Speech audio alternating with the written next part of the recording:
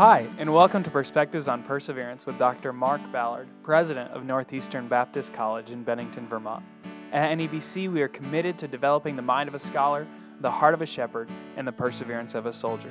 This podcast seeks to provide biblical, historical, and contemporary perspectives on perseverance that will help you persevere in your walk with the Lord and in your service to Him, to His people, and His creation.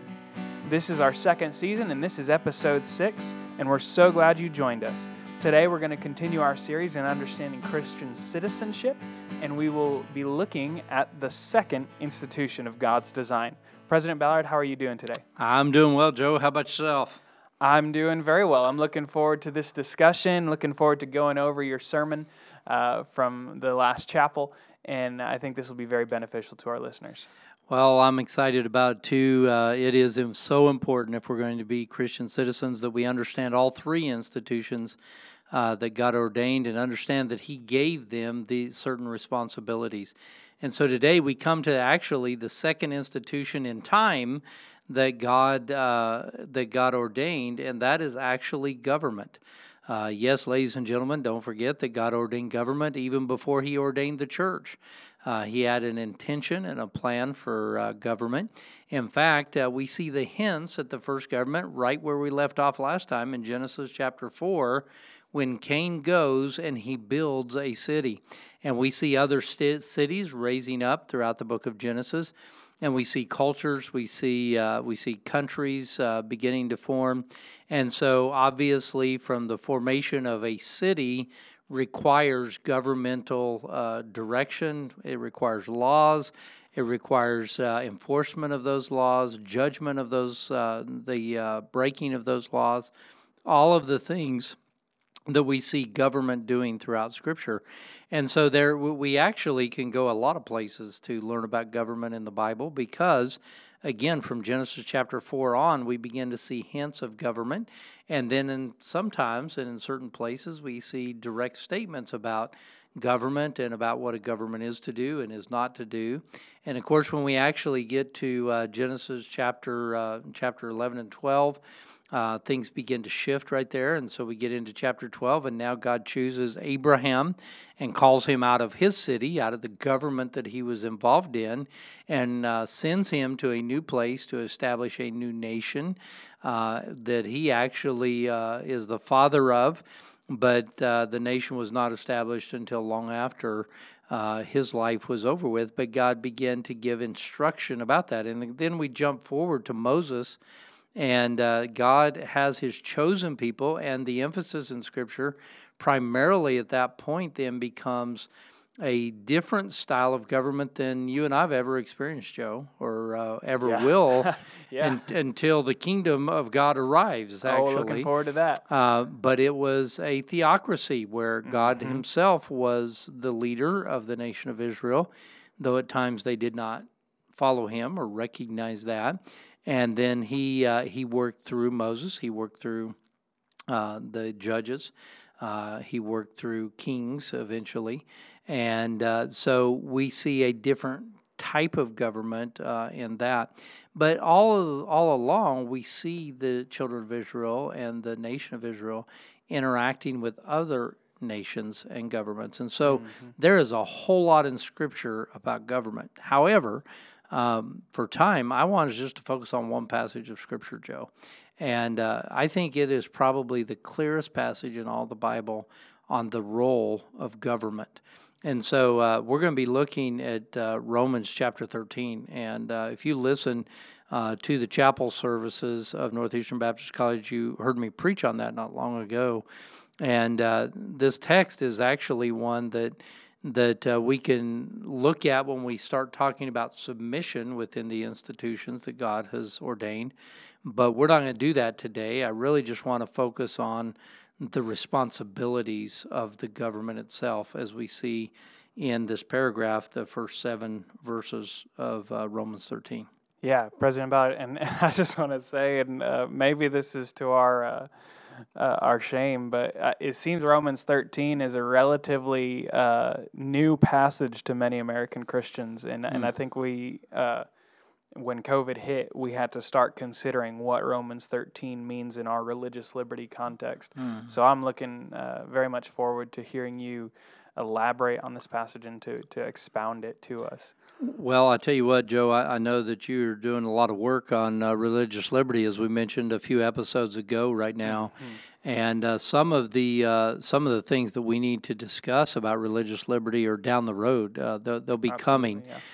And because at some point we're going to start talking about what happens when there's conflict between these three institutions, and what happens when there's conflict in any of these institutions between God's law and God's intent versus what is happening in the home and the government. I can answer that question and just tell our listeners, go read the Minor Prophets. Okay. All right. So that's your homework, listeners, before we get there. But as we're moving along here, I just want to point out three things from Romans chapter 13, verses 1 through 7. Again, the focus and the primary push here of the Apostle Paul is about being submissive to government. Now, that is really amazing, and we're going to go there in the days ahead, but especially when you consider the fact that Paul was talking about the Roman Empire. I mean, people talk about today, well, it was one thing to submit to government when we had a government that tried to at least show respect for the Judeo-Christian values of our country, that our country impacted our country for many years. But our government is so evil today, and the fact is we have come a long way in the wrong direction. But when you go back and consider the Roman government, I mean, it's pretty bad. And certainly Caesar was, especially at this time, who ultimately Nero would order the execution of the Apostle Paul, who at this juncture is writing saying to be subject to them. But Paul in this text not only speaks to us about submission, and again, we'll come back to that and deal with that more, but here what I want us to notice today is three principles about the role of government and the establishment of government. So the first one is this: it's just very simple, that the government's appointed by God. Sometimes we forget that, and we think, well, government is appointed because they were stronger, they had a better military, they were more organized militarily, or government is appointed by our vote, and so forth. And our vote is important, and we can talk about that. But in this statement that we find in this text, it is very important to realize that God established the concept of government. God is the one who did this. It wasn't mankind saying we need a government, but it was God himself. In fact, in verse 1, he said this: let every soul be subject to the governing authorities. But now here's what I want you to notice. For there is no authority except from God, and the authorities that exist are appointed by God. And so very clearly and right up front here, Paul says, listen, God is the one who ordained government. God is the one who appointed government. God is the one who established the concept of government. Now, did that mean that Paul agreed with everything that Caesar did? Obviously not. Did that mean that since God has appointed government and Caesar was the head of the world government at that time, the Roman Empire, does that mean that everything that Caesar did was okay? Or does that mean that God ordained everything that Caesar did? And the answer to that would be no. Right. Because Caesar did a lot of evil things. And in fact, it's a little while after this, but not long after this, that Caesar actually begins to have people killed that claim the name of Jesus Christ. Right. Including the Apostle Paul, as I mentioned a moment ago, including Peter, and including others. In fact, the Roman persecution became so intense that we know about the gladiators and all that kind of stuff. Listen, God does not ordain evil. That is so crucial to understand. Yeah, he cannot be tempted by evil, nor does he tempt anyone by evil, according to the Word of God. James chapter 1 is one place you can see that. But that's a theme carried throughout Scripture. So we're not saying that God ordained Caesar to do evil. But what we are saying is God ordained government. And at this moment, when Paul wrote this letter, Caesar was in charge of the government. So because of the position that he held, that God had ordained for someone to hold, and he held that, then respect and submission needed to be given to him as the one who held the position that God appointed. Yeah, and President Ballard, I got to add to this what I have found to be very interesting, and it doesn't matter really which persuasion you come from. Government is clearly a restraining thing. I'm sorry, I don't mean to get ahead of you. You're going to use restraining in a different way than I do, but some people call government a common grace, and I believe that's a great explanation of what it is. God has appointed the concept of government because people are sinful and cannot control themselves. Even families, in the most devout Christian manner nowadays possible, are still prone to sinfulness. Absolutely. And there will always be problems until that kingdom that we look forward to comes. And so I think that's really important for us to realize is God doesn't ordain sinful governments. God ordains governments to govern people because people need it, because people are sinful. Absolutely. And though the family is the foundational institution, there are multiple families, so how do you deal with that? If every family if every family sets their own rules, what if those rules contradict one another? And so therefore God established government, and that is the case. You're exactly right. But I want us to see not only that God established government, or he appointed government, so government's appointed by God, but also that government is an avenger of evil on behalf of God. Now, we must not forget that, especially right now in the time in which we live. You know, there's been a lot of talk in recent months, Joe, about getting rid of police departments because of some wrongdoing of certain police. And let's just defund police altogether. Let's just not have them. There is a lot of disrespect for law enforcement. There's a lot of disrespect for the court system. There's a lot of disrespect for our Constitution and our laws of our land. There's disrespect for the presidency. There's different disrespect for Congress. And so we see the flaws. And so we think it's okay to disrespect them, or maybe even defund them or derail them, whatever. Just get rid of them altogether. Dismantle police departments is a term that we've heard. But I want our listeners to understand that according to Romans 13, God actually entrusted the government to avenge evil. Now, Joe, you and I cannot avenge evil, or should not avenge evil. If someone breaks into your home, Joe, and you have a opportunity and you have even a responsibility to act in self-defense of that.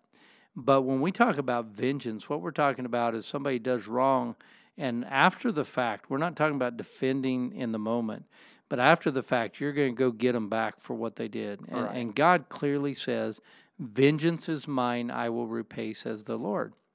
However, God actually throughout Scripture, and very clearly in these next few verses I'm about to share with you, says that I am entrusting that stewardship of revenge or of avenging during this lifetime on the earth. I am entrusting that role not to the home, by the way, not to the church, right, but to the government. Yeah. So listen what he says. Therefore, whoever resists the authorities, verse 2, resists the ordinance of God, and those who resist will bring judgment on themselves. For rulers are not a terror to good works, but to evil. Do you want to be unafraid of the authority? Do what's good, and you will have praise from the same. Now here's the key in verse 4. For he, speaking of the person in this government role, in Paul's case, Caesar at that time, as far as the empire, there were other proconsuls and so forth, and even King Herod. But whoever is in that position of governmental authority, he says, for he is God's minister. Literally, Joe, there the word is deacon. He's God's deacon. He is God's servant. Right. He's God's minister, not as a deacon in a church, but he is God's minister to you for good. But if you do evil, be afraid, for he does not bear the sword in vain, for he is God's deacon, he is God's minister to avenge and execute wrath on him who practices evil. Now, those are strong words and strong statements. God says he is the minister of God. Government is the minister of God to carry the sword, not in vain, but to unsheath that sword and use it to avenge evil. The government has a responsibility before God to carry out justice. And not injustice, and that is wrong when government is involved in injustice, and it should be dealt with. But they do have a responsibility for justice, including bearing the sword, and yes, even in Scripture, capital punishment. That is clearly the role of government.